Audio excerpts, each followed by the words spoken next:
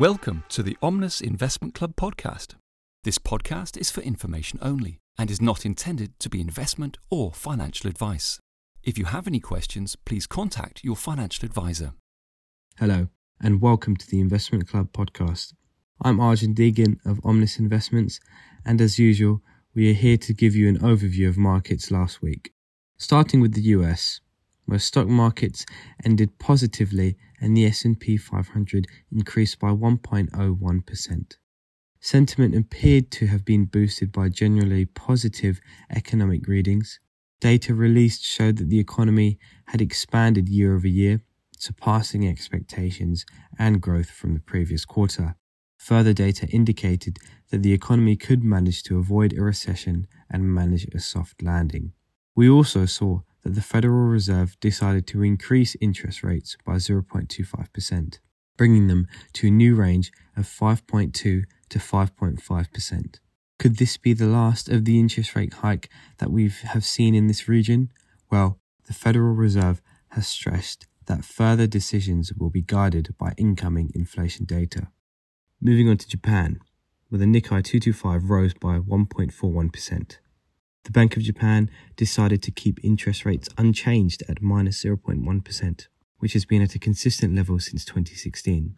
The Japanese economy is projected to grow this year. However, inflation expectations have been increased. The increase is mainly due to the fact that costs have risen, led by the past rise in import prices, which have been passed on to the consumer prices to a greater extent than expected. The Japanese currency, the yen, has strengthened against the dollar. We move to China next, where the CSI 300 advanced by 4.47% in the week. The Chinese government has continued to signal that it will provide more stimulus to boost the economy. They've also pledged to increase the aid to the ailing private real estate sector. Economists have lowered their growth forecast for the nation after reports that the economy grew at a slower than expected pace during the quarter due to weakening domestic and external demand. Despite an overall improvement in manufacturing activity, profits have been under pressure as recent data indicated that China is on the verge of slipping into deflation. Coming to Europe now, where stock markets were also positive and the Euro Stoxx 50 rose by 1.71%. The biggest news coming from the region in the week is that the European Central Bank has increased interest rates by 0.25% to a new level of 3.75%. Investor sentiment appears to have been positively impacted by the news from China that the government has pledged support to boost the economy and that the European Central Bank may be nearing the end of their continuous interest rate hike. And finally, we come to the UK, where the FTSE 100 rallied by 0.4%. According to data, 2/5 of renters or mortgage holders are struggling with payments, with just under half experiencing a rise in costs in the last 6 months. This week, the Bank of England are meeting to decide what level interest rates should be set at, with expectations that rates will be raised by 0.25 to bring them to a new level of 5.25%.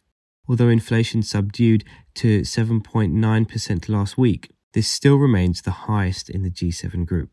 The picture from the UK's job market is mixed, as wage growth appears to be rising, but unemployment data shows an unexpected increase. Wrapping up today, it was a good week for markets despite increases in interest rates in the Eurozone and the US. We also saw inflation in Japan remaining above target, with China's government pledging further support to boost the economy. All eyes are on the UK this week, as the Bank of England will be meeting to discuss what level interest rates should be set at. That's it from us today. Thank you so much for tuning in, and we'll be back next week as usual. Have a great week. Thanks. This podcast has been brought to you by Omnis Investments, which is authorised and regulated by the Financial Conduct Authority.